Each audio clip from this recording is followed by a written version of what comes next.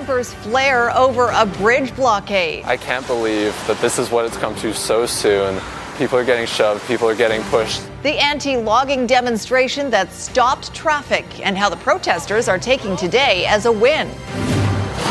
Demolition begins on the Winters Hotel and everything left inside. If you look in the windows, all our stuff's fine. Like, all those rooms are salvageable and they're not even given a chance to try to get anything, and that's not fair. The devastating impact on those who've lost almost everything and new details about the cause. And help desperately wanted. We hire people and sometimes they don't even show up to their first day of work. Businesses offering big incentives to entice new workers. You're watching Global BC. This is Global News Hour at 6. Good evening and thanks for joining us. Chris is off tonight. Another anti-logging blockade stopped traffic on the Ironworkers Memorial Bridge during the morning rush hour today, the 10th of its kind in Vancouver just this month. But this time, frustrated drivers appeared to lose their patience and took matters into their own hands. John Hua has more on what happened. This is what you get when you mix civil disruption I got kids in the car that are sick. Get the out of the road. with driver frustration. Hey! You hit zero to road rage in no time at all. These are people who just want a livable planet in the next 20 years, and they're getting dragged around by the public. The group Save Old Growth is trying to force a conversation with the general public by blocking traffic across the province. While organizers knew shutting down the Ironworkers Memorial Bridge would flare tempers, seeing protesters deal with physical aggression is a worst-case scenario. I would certainly say now anything can happen. Not acting is the greatest risk that we can possibly take. Seeing things escalate further, not an option according to Vancouver police, who arrested a 24-year-old woman on charges of mischief and intimidation on a roadway. Our tolerance level is much lower. We know the public is very frustrated and their tolerance level is low, and therefore we will be responding quicker. Bro, you want to die, bro? The message to angry motorists: leave it to law enforcement to clear the blockades, adding officers will do what is necessary to keep the peace. We don't encourage that type of behavior. We don't encourage people to take matters into their own hands, no matter how frustrated you are. BC's premier seeing little difference between these disruptions and the actions of anti-mandate protesters that were met with a heavy police response. They want to provoke anger from citizens. That's not how you affect change in a civil society. Still, these protesters say putting an end to old growth logging is a life or death situation, and no level of public violence or threat of legal action will make them stop. We need to keep pushing harder if we want to win, because this is the kind of drama we need. So buckle up for more blockades, and know fueling commuter frustration is exactly what gets Save Old Growth protesters going. John Hua, Global News. A 7-year-old girl who went missing from Duncan with her father 3 months ago has been found safe.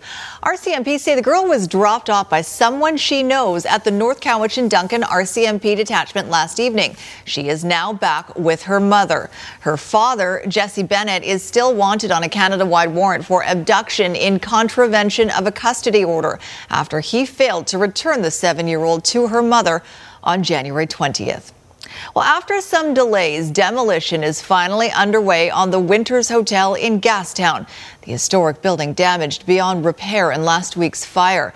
The work is a major disruption for those who live and work in the area. But as Amanagahi reports, the city is promising the neighborhood will return to normal by the weekend.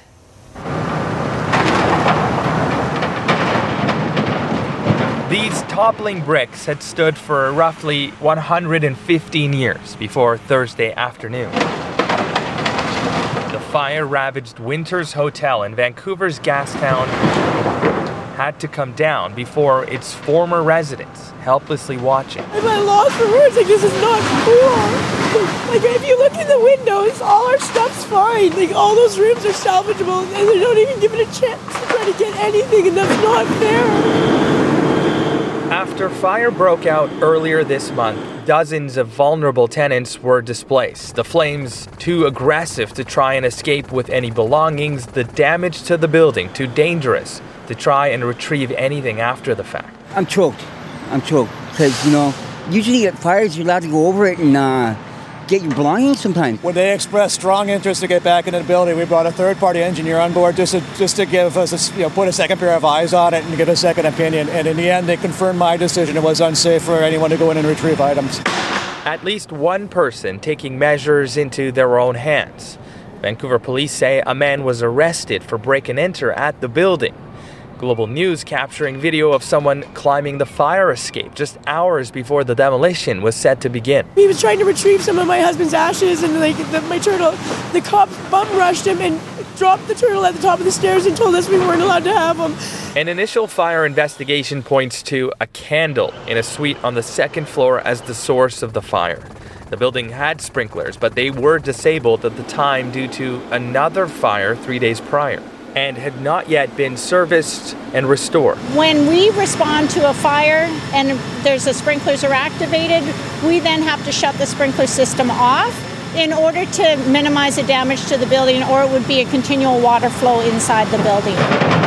City officials on site say the demolition costs will fall to the owner, and the work will continue into Friday. Emad Agahi, Global News. The Ukrainian-Canadian Congress wants the arson attack on a Ukrainian priest and his family to be investigated as a hate crime. In the early hours of Wednesday, gasoline was poured through the mail slot of the Victoria home and it was set on fire. Father Yuri Vishnevsky, his wife and 3 children escaped, but one of his daughters suffered injuries requiring surgery. The UCC is calling on police to investigate this as a hate crime, saying Father Vishnevsky, the priest of St. Nicholas, is a strong supporter of the Ukrainian people and their defense of the homeland from Russia. Victoria police have now released a video with a possible witness they're hoping will come forward. The driver of a light-colored 4-door car seen in the 1100 block of Caledonia Avenue on the morning of the incident. It's been more than 5 months since Abbotsford Sumas Prairie was devastated by floodwaters, and some residents there haven't seen a dime in government help. As Paul Johnson reports, the repair bills for one couple are in the tens of thousands of dollars, and so far they've only received help from the community, friends and family. So this is the house? This is the house, yeah. Several months now since the floodwaters receded. You can see the home of Terry Cosma and Richard Gawalar is still unlivable, with no known time frame to the return to normal. Optimistically, we try to say a month, but it always ends up being another month.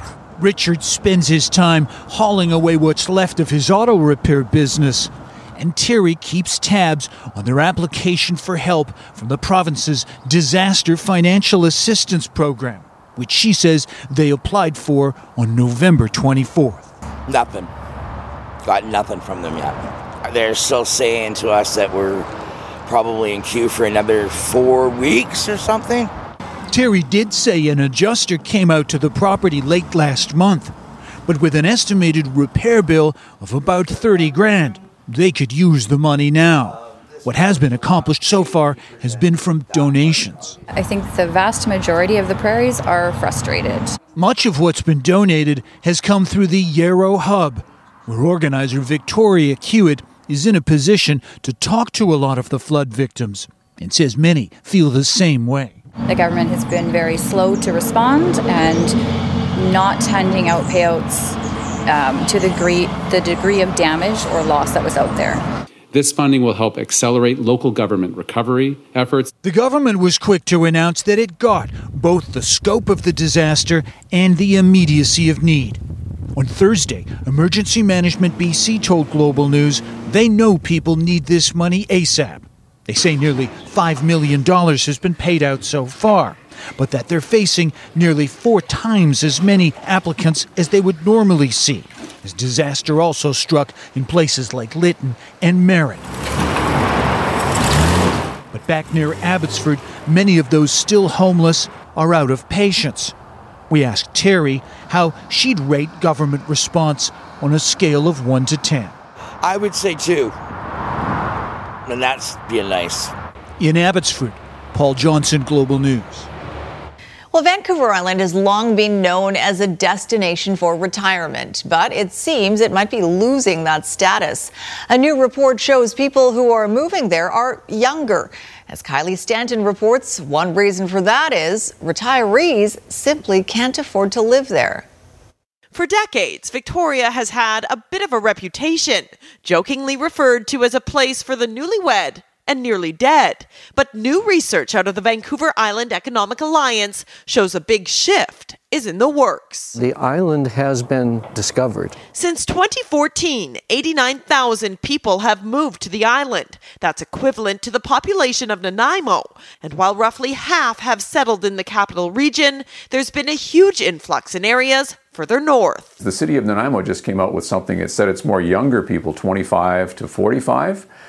And that's certainly the advent of working at home. The remote model means they can cash out of larger centres and cash in here on the island. We decided to sell up on the mainland and head over to Nanaimo because the prices over here were pretty good at the time. And the further north, the further that money will go. Because Victoria is very, very expensive, even though you've got a lot of money from Vancouver, which does open up more opportunities here in the Central Island. According to the Victoria Real Estate Board, the average price for a single detached home in the Capital Regional District is pegged at $1.4 million. Compare that to Campbell River at just $722,000. Still, that's nearly a 30% increase over this time last year, fueled by low inventory and high buyer demand. And it turns out retirees are the ones really paying the price. Absolutely. We are seeing that at every level in every community, that people are getting priced out of the market. The shift in migration has resulted in the number of people older than 50 moving to Vancouver Island on a steep decline, going from 59 to 35% in the past 5 years. It's definitely a change in the entire housing environment on the island. As for those who've taken the spots historically held by seniors, when it comes to staying here, they may have to push back their own retirement in order to afford it. Kylie Stanton, Global News. All right, let's take a look at our weekly COVID-19 numbers and what they might indicate about our sixth wave. There are 485 people in hospital now. That's up 121 over last week. However, take a look at our ICU number. It's 38, which is relatively flat. There have been 27 deaths recorded due to complications of the virus, and we have just over 2,000 new confirmed cases. Keith Baldry joins us with more on those numbers. Keith, what's the takeaway from those weekly numbers? We see hospitalization up, but ICU is flat, and still 27 more deaths.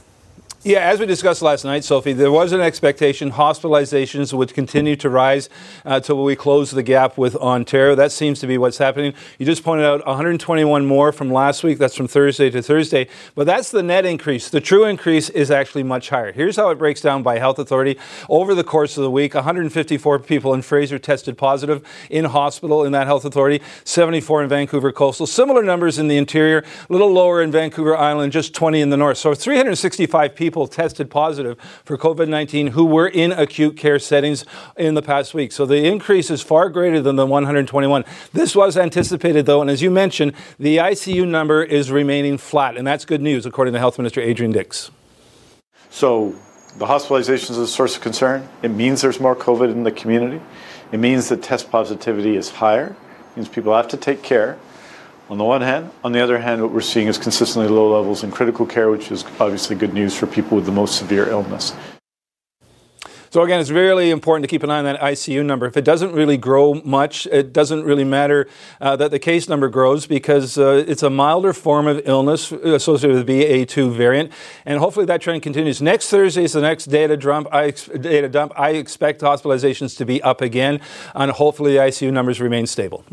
Let's hope. We'll see what happens then. Keith, thank you. Right.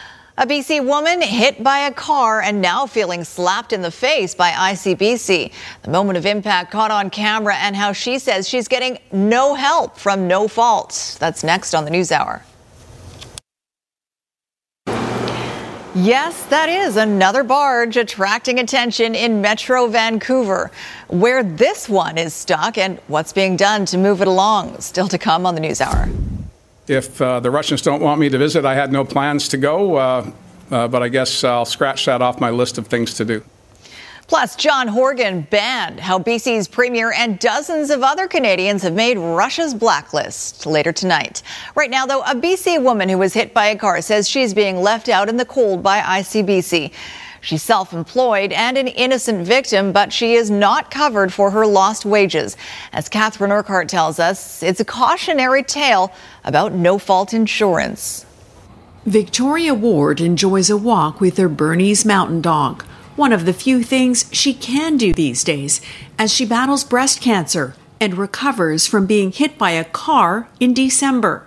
All of a sudden, I was on the ground, and I wasn't sure what had happened at all. And I felt something warm coming down my back and sort of put my hand to the back of my head, and of course, there was blood. Surveillance video taken by a neighbor shows Ward walking to her car near 86th Avenue and 152A Street in Surrey. Then a Toyota Venza drives toward Ward, striking her and tossing her body to the ground. The 50-year-old was rushed to Royal Columbian Hospital. So I did have to have staples to the back portion of my head. It was my whole spine, of course, when I got hit, rotated. So it was a lot of spinal, right elbow, right shoulder, right knee. The bruising was kind of all over. The incident happened as Ward was reopening her daycare business. Now she's unable to work. She says ICBC has offered limited therapy and no financial help. With the changes to the enhanced care model, is that a lot of people, such as Victoria, are falling between the cracks. And under the old system, Victoria would have had the right to sue the driver that hit her and be put back into the position she would have been in had this accident not happened. But unfortunately now, she's been left out in the cold. ICBC told Global News, to date, we are still waiting to receive the supporting documentation. When we receive the supporting documents needed, we will be able to look into some of the enhanced accident benefits that may be available to her, including the income replacement benefit. Ward says the incident has backed her into a financial corner, and she has few options but to sell her home. Buy something cheaper, and because financially I have 2 kids still living at home, and you just kind of do what you have to do. Since Global News contacted ICBC on Wednesday, Ward says they have phoned her several times. Catherine Urquhart, Global News. Coming up, sweetening the pot to woo workers. $10,000 signing bonus for Class 1B training. Struggling businesses pulling out all the stops to fill jobs. Plus, things seem to have gone a bit sideways here. What we know about Vancouver's latest stuck barge. Well, there's been another barge incident in Metro Vancouver. A large covered red barge appears to have become wedged sideways in the north arm of the Fraser River near Mitchell Island. That's not far from the Knight Street Bridge. A tug appears to have become grounded with its stern wedged under one side of the barge. According to the Port Authority, based on early assessments, there are no injuries or environmental impacts. The Coast Guard is now investigating. Traffic on the bridge has not been disrupted. No word on how the barge ended up there or how long it might take to get it out. A labor shortage in BC means it's a good time right now if you are looking for a job or looking to change jobs. As Aaron MacArthur reports, struggling businesses in all sectors are offering some very generous incentives to hire and keep workers. And even that is not enough. Sunrise Kitchens is running flat out. The small manufacturer in Surrey has about 140 employees, but could hire another 4 or 5 people tomorrow. Retention has become one of the company's key goals for 2022. We're trying to flag everywhere that we are hiring, and we can hire tomorrow. Anyone can start tomorrow as long as they're qualified. The labor shortage is being felt across the economy. Canada's unemployment rate at its lowest level ever. That's right, you heard correctly. $10,000 signing bonus. Some companies have taken to loudly offering bonuses and other incentives. Others have quietly posted the perks on sandwich boards outside of their operations. According to the Canadian Federation of Independent Business, the bonuses and hiring incentives haven't been successful on a large scale. Only around 5% and 20% respectively actually found those types of actions to encourage more applications. The provincial government recently announced measures to make it easier for foreign-trained nurses to find work in BC, and the federal government has promised hundreds of thousands of new immigrants to help fill labor shortages. Business groups say the key to these programs making a difference will be cutting red tape. Before they come into this country, they need to be able to understand the reality of the situation. So what job can I get? What kind of training do I need to engage in? Wages have had to come up at Sunrise Kitchens, but the company can't afford to pay bonuses or offer other perks to new hires. Instead, it's trying to build a culture that keeps people satisfied with their jobs. We give the option to have job rotation, job enrichment for people to really encourage them to advance their careers here with us. And if they're advancing their careers, then we are able to justify the increases that come with that. But the longer the labor market continues to be tight, the greater the risk they lose out on people who are finding it easier than ever to simply move on. Aaron MacArthur, Global News. Still to come, the hot ticket in town.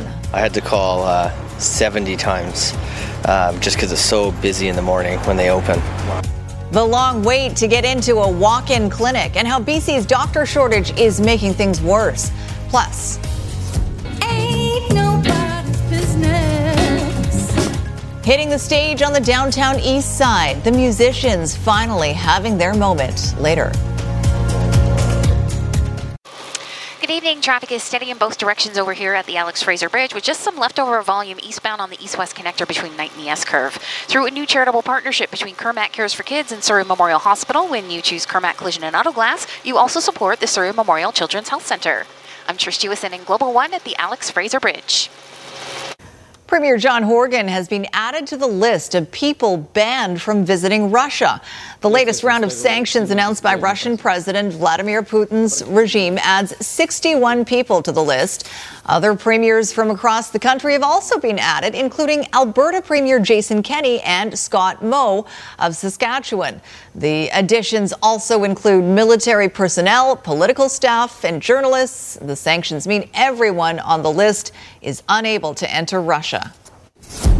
Consider that a badge of honor, not for myself, but for British Columbia. The fact that we were able to catch the attention of a brutal dictator in the middle of an illegal invasion of a neighbor tells me that British Columbians stood up immediately and said, we are going to boycott Russian products. We are going to stand up and open our hearts and our homes to the Ukrainian people. I am proud to stand with the Ukraine. Prime Minister Justin Trudeau and many other cabinet ministers have already been banned.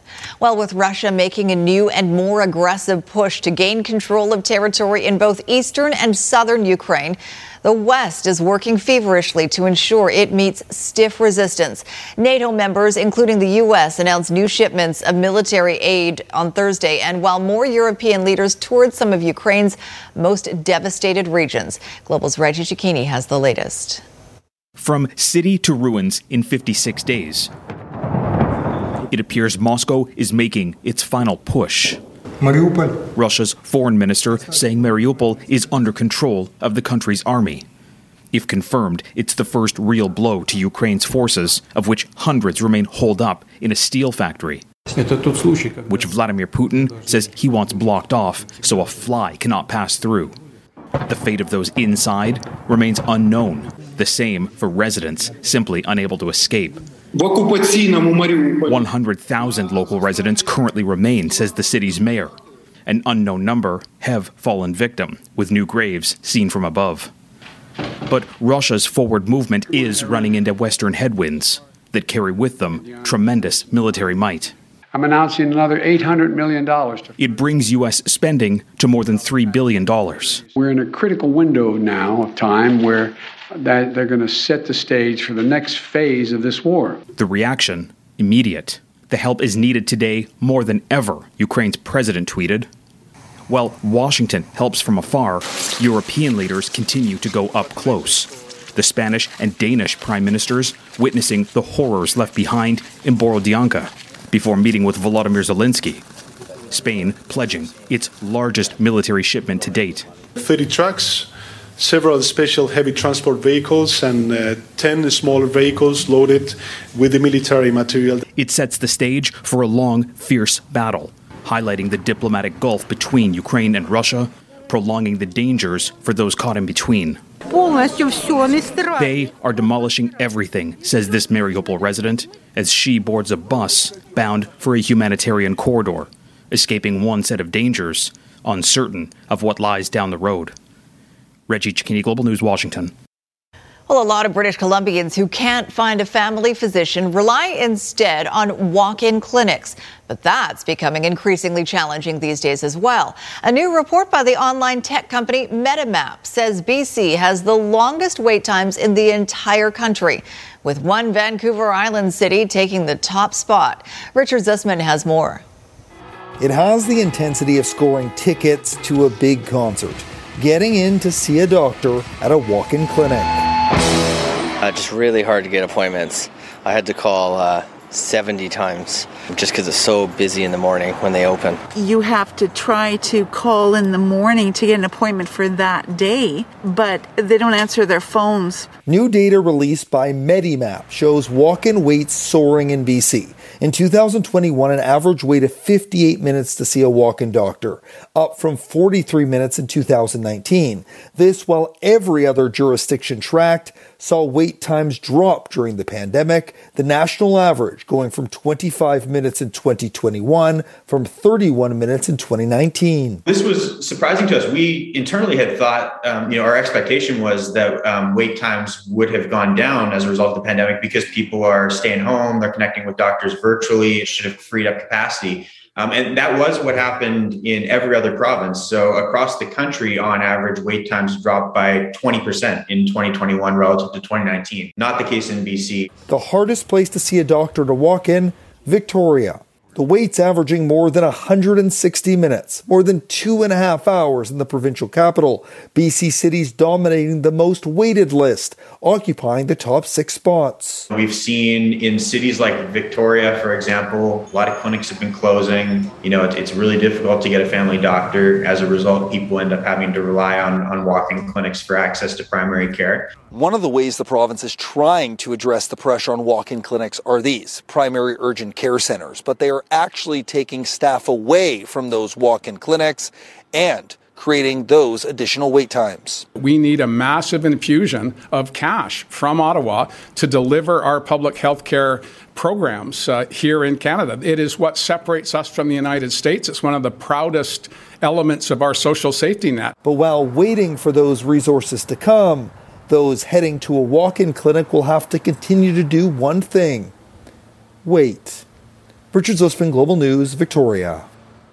Up next, a dream vacation abruptly cut short. They didn't even let me see my family. Why his Mexican holiday ended before it began.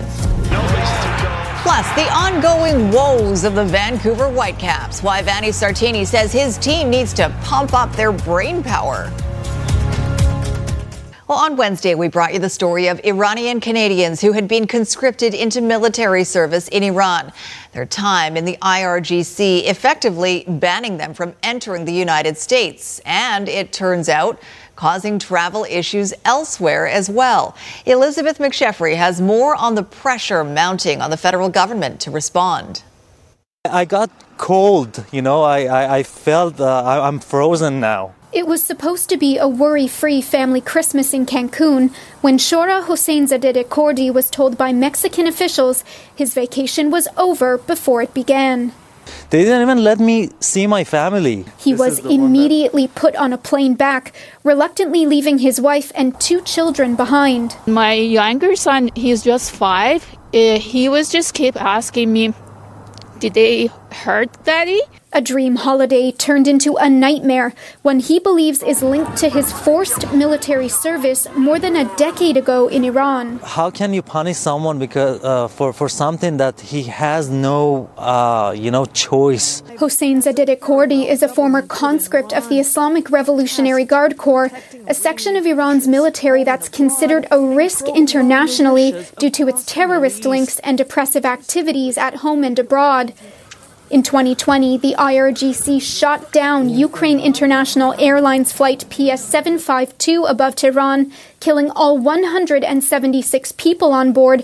It's the ideological army whose purpose is very specifically to defend the regime, not defend the country. But in Hossein Zadeh-Kordi's 20 months of compulsory service, he insists he had nothing to do with those types of military operations.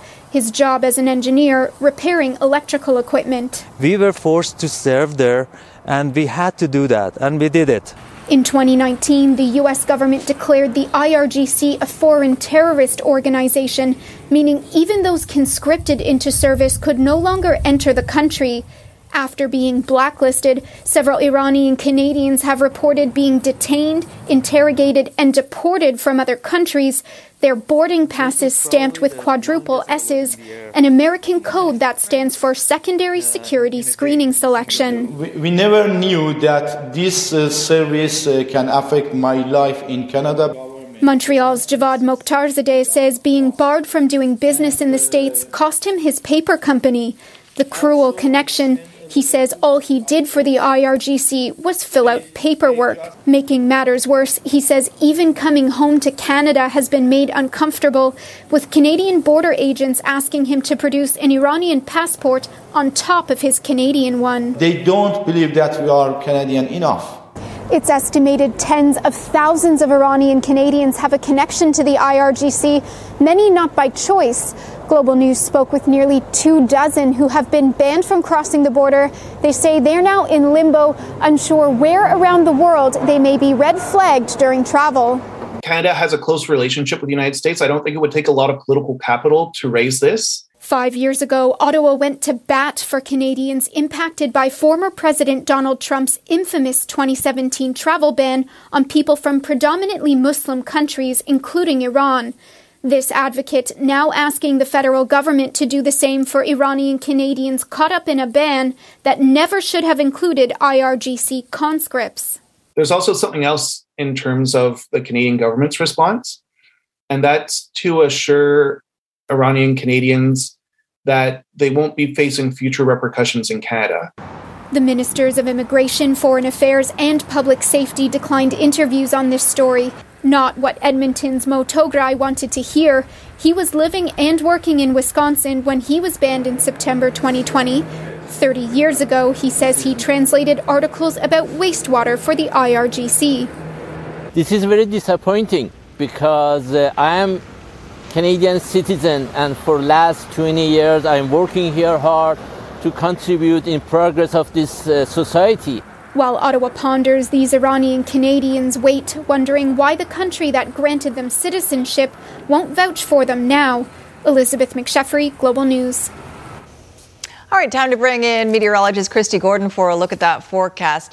Jacket is off. The sky looks bright. It feels a little more spring-like, Christy. Yeah, big turnaround today, that's for sure. I had my puffy jacket on earlier, Sophie, with the cloud, cooler conditions. It wasn't heavy rain, but we certainly saw light rain throughout the day. And we haven't seen any thunderstorms, which had been advertised, I admit. There are thunderstorms south of the border, but they just didn't make their way up here. It had me wondering, though, how are we doing so far for the month of April? I know a lot of you have noticed. It just felt so dreary over the last little while. Here's a quick look at the breakdown for April so far. This is in terms of precipitation. We have not linked together 2 days with no rain. You can see a few zeros there, but nothing in terms of 2 days in a row. Well, sorry, pardon me there. I see the 16th and 17th there, 2 days, but that's it. So this is the rainfall so far in terms of average. We're still below average, but we still have more than a week left.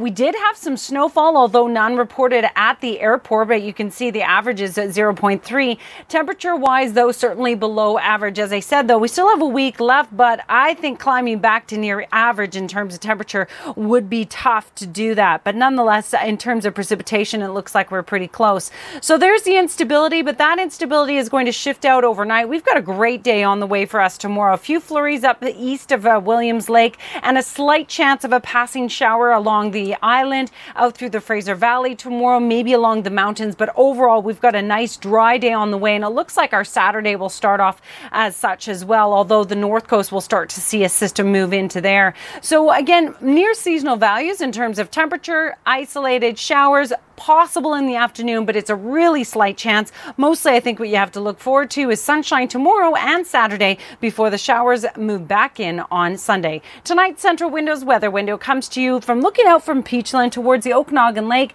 Vanessa says the lake has been gorgeous lately, nice and mirror-like for days now. Back to you guys. Beautiful. Thank you very much, Christy.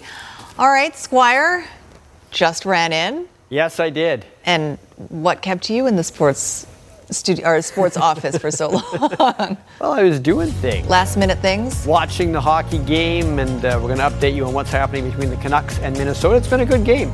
And also, Vanni Sartini, it's not going as well for Vanni this year as it was last year. And we'll talk to Vanni about that. Also coming up tonight, a big music festival on the downtown east side, helping these musicians find their voice. Or something like that. Are there actually 10,000 lakes? I don't think anybody's actually counted how many lakes there are in Minnesota. I think it's a guess. Someone has, for sure. You know someone. Is it exactly 10,000? That's the other thing that seems really weird. I'll check Wikipedia. You check that. Okay, so unlike that game against Ottawa, the Canucks are facing a team tonight that has something to fight for as well. Minnesota wants to get ahead of St. Louis and get home ice advantage in round one. That will likely be the matchup for them in the first round of the playoffs. They are going to the postseason. The Canucks, of course, don't know yet. They are in must-win mode from here until the end of the year, but they still have a chance. However, they are running out of road to catch up. So let's see how Bruce Boudreau, JT Miller, and the rest of the Canucks are doing so far in Minnesota. Kevin Fiala goes Hansen brothers here. This is a slap shot move on Thatcher Demko. That really should be a penalty, but no call. I don't think the Hansen brothers were called for the one they did in slap shot either. Okay, Brad Richardson, this is nasty. It's accidental, but Kirill Kaprizov, that's 4 minutes to you. Richardson would return to the game, though. Cam Talbot late in the first period. Toe save to keep it scoreless after 20 minutes. Lots of scoring in the second, though. We start with Kevin Fiala, the guy who tripped Demko. Now he scores on him. That one was easy for him. He's been on a roll of late. Another guy who's been on a roll of late is number 40 for the Canucks, Elias Pettersson. This is 12 in his last 12. Nice pass from Garland. Throws it out front, quick shot, right through Talbot's legs. We're even. Then Jared Spurgeon. I don't think Thatcher Demko saw this at all. That made it 2-1. But the Canucks back and tied it again. This time Matthew Highmore. Spurgeon having trouble with the puck there. Highmore jumps on the loose puck and beats Talbot. So it's 2-2. Back to Pettersson again. Gets the rebound off the Garland shot. Deposits this one, second goal of the game, but Minnesota would tie it before the end of the second period. They are 2-2 with at least 20 to go.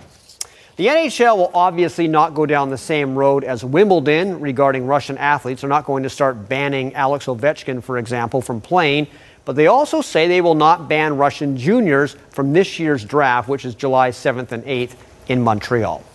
Well, life for Vanni Sartini and the Vancouver Whitecaps is much different than it was at the end of last season. And this Saturday, they are going into Austin to face a team that's off to a great start, while the Whitecaps at the moment have the second worst record in MLS.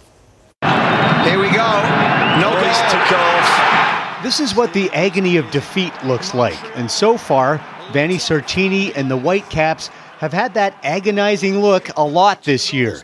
For a team that prided itself on tenacity and work ethic during last year's amazing push to the playoffs, the 2022 Whitecaps have consistently not shown up for large portions of games, and that's why they've won just once in 7 matches. Vanni feels his team needs to stick with the weekly game plan. Too many of his guys are going off script. We had too much trial of interpretation from too many players during this run, and time when we actually stick to the plan and stick to our principle and play the way that we are supposed to play for the entire game, the game were actually really good. The players are working hard, but not necessarily working smart. It goes back to having that organized, team-oriented game plan, or success is going to be hard to come by. What we need to understand is that heart without brain is nothing.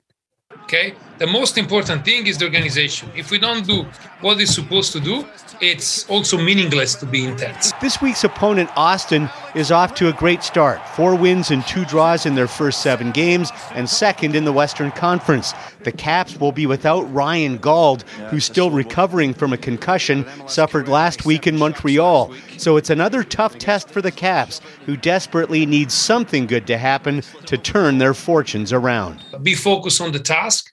Don't think about too much of our standing at the moment. We need to be focused on the task, because if we do very good on the output, the outcome will take care of itself. Vasquez wants to have a chat with All right, Blue Jays and Red Sox this afternoon at Fenway Park. It's the top of the 6th. It's 2-0, and this one should be easy. Should it not be? Vasquez, the catcher. Nope. Confusion in the infield. Is going to come in to score. And that scores Vladimir Guerrero. Mistakes with any of those. So the Jays get the lead on the way, and a swing. And they also got some brilliant pitching. The helmet in disgust, and I want to put the go-ahead run. Winning run. Yeah. Finishing up with Jordan Romano, closing it out with a tying run on third. Jackie Bradley Jr. grounds out, game over. 29th straight save for Romano going back to last year. The Jays are 8-5 on the season. 11,842 lakes in Minnesota. They call it the land of 10,000 lakes. Right, so not entirely accurate. All right, see? It's the land of 11,840. But that doesn't roll off the tongue. Doesn't, no, clearly it doesn't. Thanks, Squire. Thank you. Up next, an album drop and a concert on the downtown east side helping emerging artists find their voice. All right, Jordan Armstrong is here now with a look at what's coming up tonight on Global News at 11, including some breaking news, Jordan. Sophie, we are tracking a serious crash at a train crossing in Maple Ridge. This is at Lougheed Highway and 272nd Street. The highway is blocked by emergency vehicles, as you can see. It appears a truck and an SUV were caught up in the collision with the train. The wreckage of the SUV is pinned under the flat deck trailer. An air ambulance just left, but no details yet on injuries. Plus, how the operators of a Surrey pub are having a tough time setting up a location in Vancouver. First, they were looted by thieves. Then the Gastown fire hit. Now they're dealing with extended power outages and road closures for the demolition. These stories and more tonight on Global News at 11. Sophie. All right, we'll look for you then. Thank you very much, Jordan. A 2-night festival this weekend will showcase musicians from the downtown east side. It's an opportunity for people who never usually get to be on stage to share their talents. And as Jay Durant tells us on This Is BC, it came out of a chance encounter. On you. Kim Knighton performed live on stage just once. That was 20 years ago. She's getting ready for her first solo gig this weekend. I'm happy. I'm grateful. I'm excited. There will be 10 performers playing their own songs at the inaugural 100 Block Rock Live, showcasing musicians who live in Vancouver's downtown east side. I am addiction. Everything from rap to pop to punk and folk.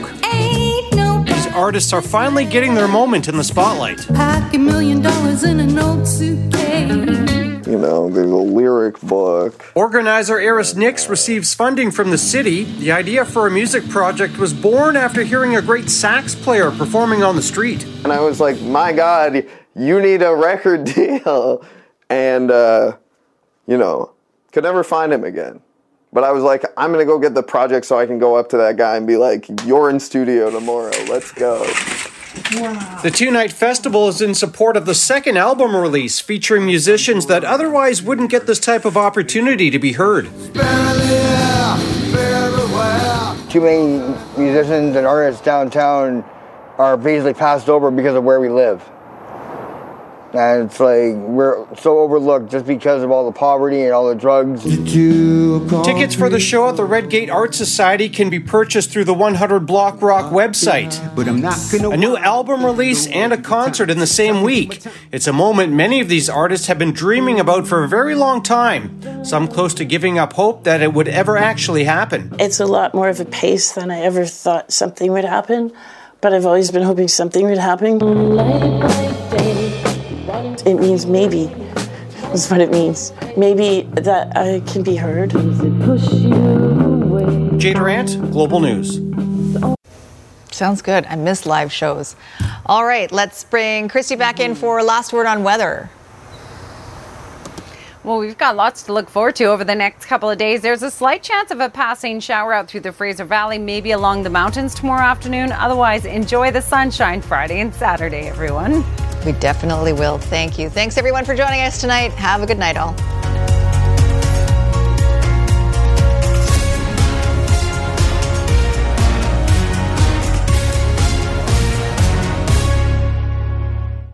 Hi, it's Shauna, and I might be a bad parent because my kids think French fries are vegetables. Hey, it's Ryan, and I might be a bad parent because I went out for wings when my wife was in the hospital after giving birth. Johnny here. I might be a bad parent because in my house, the tooth fairy gives pocket change. But we're not alone. Len emailed us and said his 6-year-old daughter's Tarzan moment going from love seat to lazy boy by curtains made him more proud than any dance recital. And Andy left his 2-year-old at the rink. All right, guys, I'm sure we're not alone. Like Andy's kid.